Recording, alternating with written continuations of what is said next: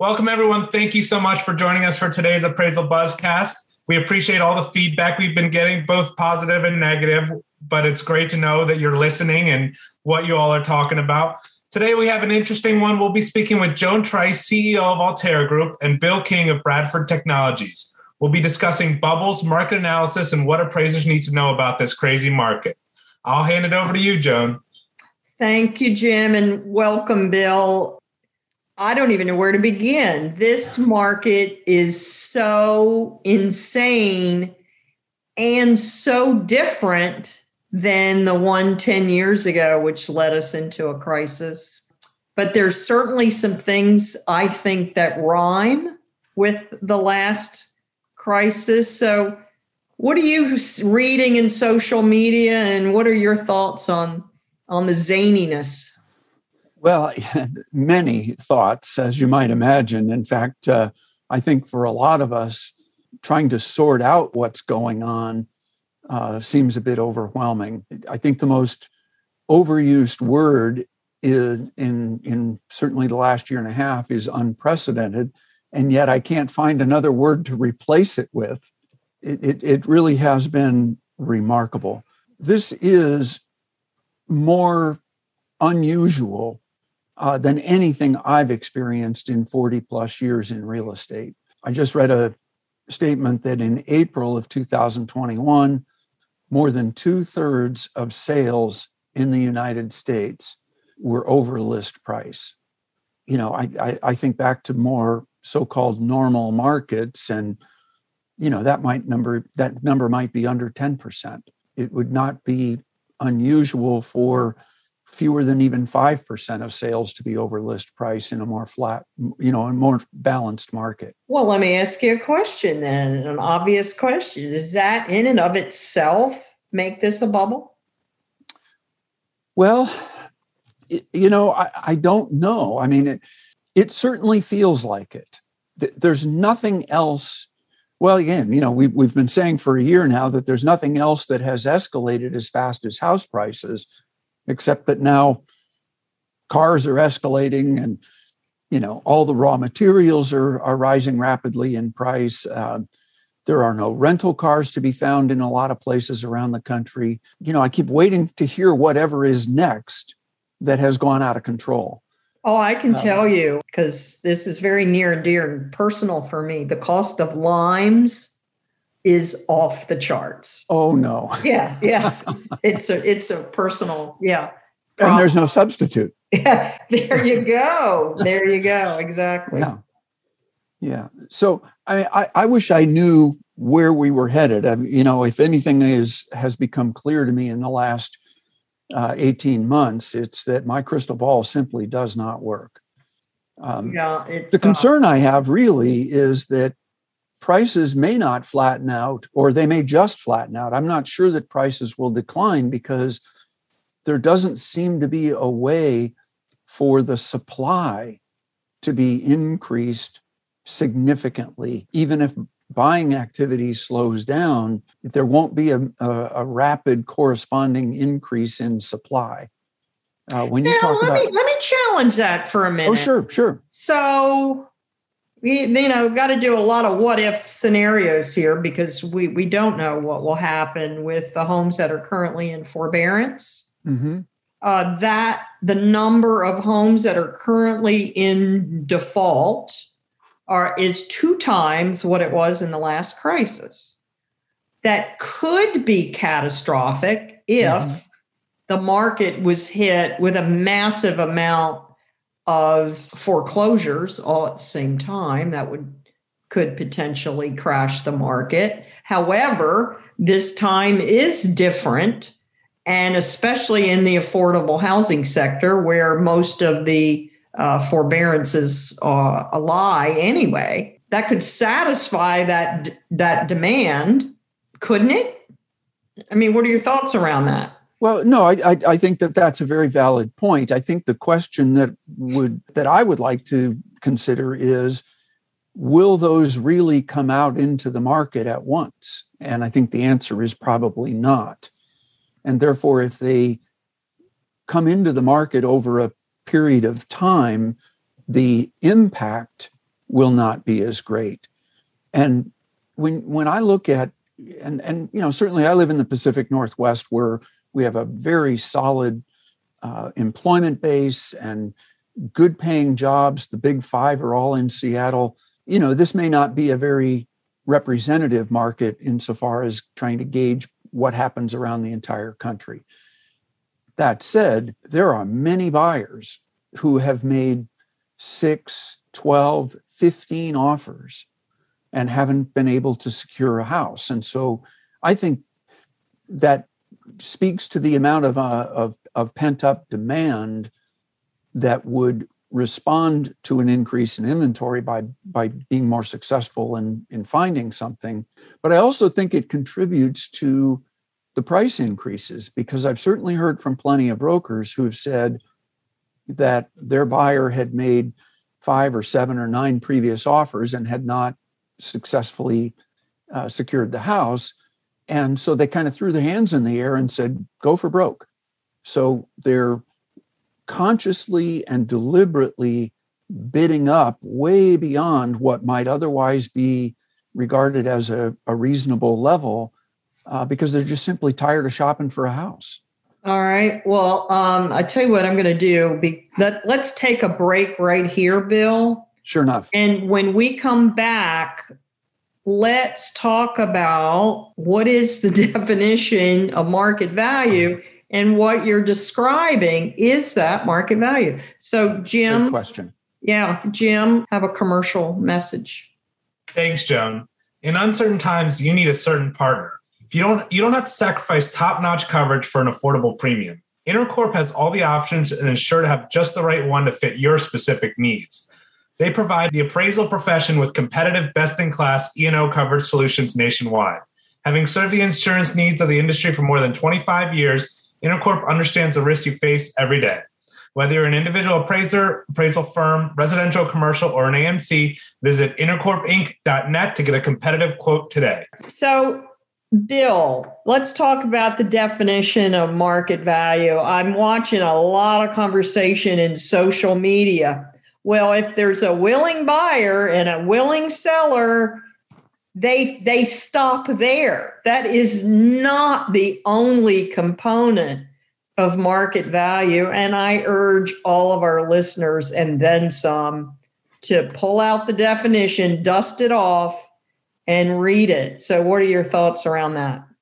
Well, Joan, this is a topic that's been of great interest to me for a long time. I have a couple of thoughts on it. Number one, to your point, there are several components to this definition of value, and they are linked together. It's not an either or. You don't get to pick one, and that makes you within the definition. I think a couple of ways that these transactions certainly get to the outer limit of the definition of market value lie in the fact that, going back to the buyer who has made 5 or 6 offers, throws their hands up, and is now willing to pay whatever price it takes to secure a house and bring that agonizing process to an end.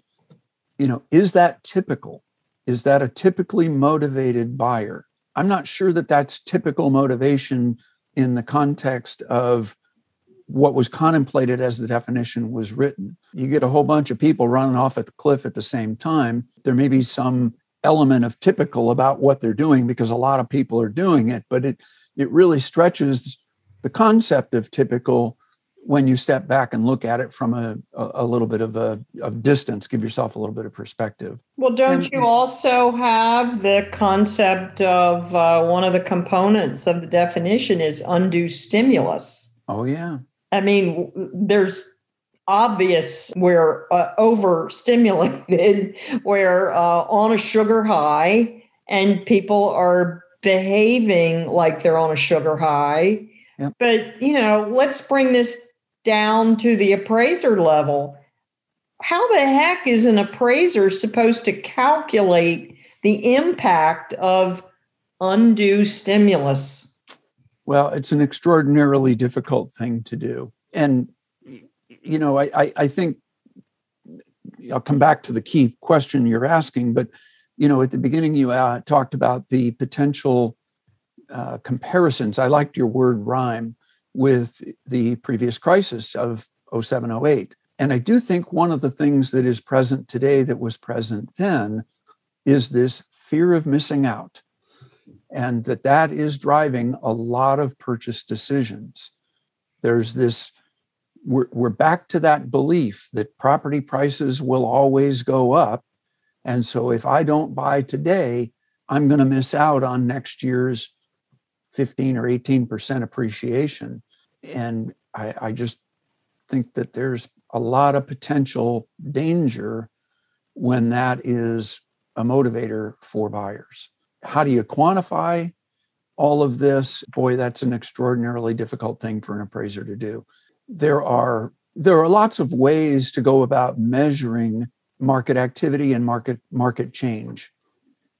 And I think appraisers now, as much as ever, need to be very thoughtful and deliberate about how they develop their support for a market conditions adjustment. I think they're expected because it's pretty broadly understood that there is rapid market change right now. But it doesn't relieve the appraiser of the duty to conduct the analysis and provide bona fide support. But I think the bigger challenge for appraisers today is that if you think about the way the appraisal is done, the focus for the final conclusion of value in the appraisal is necessarily based on the closed sales. So we use pending sales, we can use listings to demonstrate how a market is changing, but we can't reconcile to a pending sale, especially one that's above the highest of our closed sale prices. So we've got that problem to work with. Part of what challenges this further is even if I have a sale that closed yesterday, the meeting of the minds on that transaction was probably 30 days ago. So really, my most current sale reflects thinking that's at least a month old.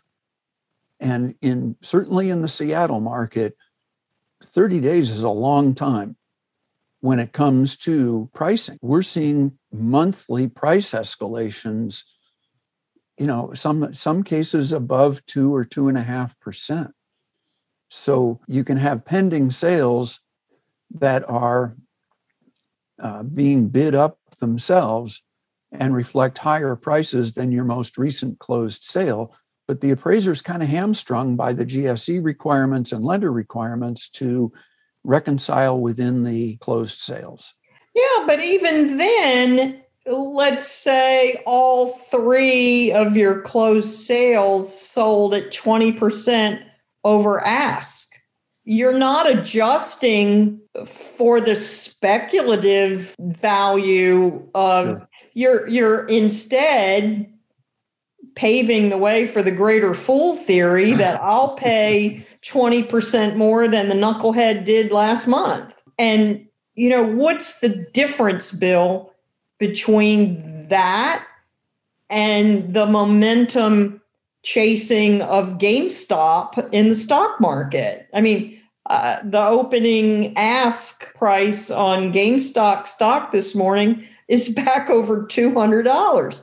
And I don't think, so there's a real argument, that applies to stock market and the real estate market of, the old quote from Warren Buffett, price is what you pay, value is what you get.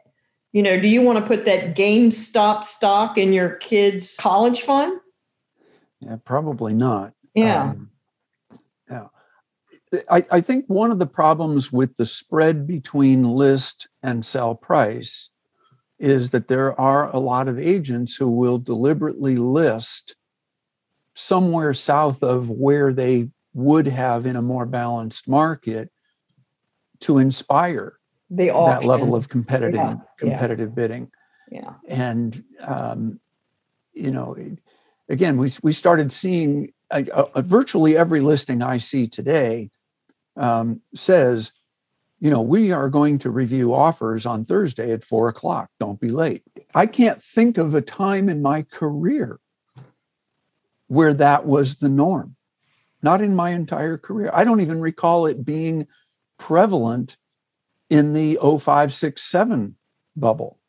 There was a more competitive general landscape then than I think there is today. So I don't know how an appraiser adjusts for it. The thing about it is that when that price is bid up, in a lot of cases, the difference between even what the appraisal comes in at and the contract price is a figure that the buyer is willing to make up in cash in order to keep the deal moving. So a lot of the sellers, a lot of the agents are telling their sellers to require an appraisal addendum in the purchaser's offers that says, I'll cover the gap if the appraisal comes in lower than the contract. Yeah, that leads to some interesting affordable housing problems. Well, exactly. Let's do this. Let's break for another commercial message, and we come back, we'll pick up and talk about affordable housing. Thank you. ProxyPix is the first of its kind on-demand system for getting the location-specific media you need from wherever you are. Their simple-to-use platform creates an online marketplace matching people needing property photos with proxies or data collectors near the requested location. Through crowdsourcing, you can get current up-to-date photos of anything on the map within hours, if not minutes. Never before has it been quicker, simpler, or more economical to get the property photos you need. Sign up at proxypix.com or download the ProxyPix app available in the Apple and Google Play Store. Okay, Bill. So let's talk about affordable housing. From what I'm observing, if you want to buy a house and you're in the affordable housing sector, they're so locked out of the market. If you don't have cash, you can't be in the game. Correct. This is exacerbated. So keeping interest rates artificially low is actually the impact is hurting the affordable housing sector the most. Well, and I think we've agreed, certainly you and I have, that is a true statement and has been for a long time. Yeah. Most efforts, certainly at the GSE or government level, to reduce initial costs in the interests of affordable housing pretty immediately translate into higher prices. Right. So that is always a problem. And the way that buyers are being frozen out today is that if a seller is looking at a conventional offer with an appraisal addendum that says I'll cover the spread, an even higher priced FHA offer isn't going to win out because of the concern about actually closing. Right. And so that's a huge impact on affordable housing for so many people. And it really is unfortunate. So those folks get pushed back into a rental market that's also squeezed. Yeah. And they end up paying more in rent than in many cases they would have paid to own the house that they were bidding on. And I think that also speaks to the idea that with interest rates where they are, so many people are not buying price, they're buying payment. Right, yeah. And consequently, the price went up 20%. Oh, well, my interest rate went down, so I have a better payment. Yeah, exactly. And there's... And yeah. You got to live there for a long time. Equity, that's where we've gone off the rails. Is the over leveraging of America, and especially the first-time home buyer component of the market. They're potentially here. When this frothiness subsides, they're going to find themselves without equity, and that's unfortunate. Bill, so what are you all doing? I understand you have a really cool service at Bradford Technologies. What have you got going on there? Well, we launched a service I'd say a month or so ago that is called Ask the Chief Appraiser, who is me. And it really offers the opportunity for any appraiser, they don't have to be a Bradford customer, to bring any question about appraisal to me. And I'll do my best to answer it. I don't always have the immediate answer at hand, but I can certainly help find it. And I also find that just simply having a dialogue with someone allows them and me together to find the answer to their question. What I will say about this, and I have been very pleasantly surprised, the quality of the questions is outstanding. Good. It reflects very serious thought being given to complex appraisal issues. It shows me that appraisers are really working hard to do a really thorough job, to dot every I, to cross every T. It's refreshing. It's absolutely refreshing. And glad to hear that. I'm really delighted with the response that we've had. And I encourage any appraiser, if they, it's especially useful for sole practitioners. You get to working all by yourself and you don't know where to turn to find an answer. And, we're just trying to help appraisers in whatever way we can. That's fantastic. Well, Bill, thank you for joining us today. This was really an interesting conversation.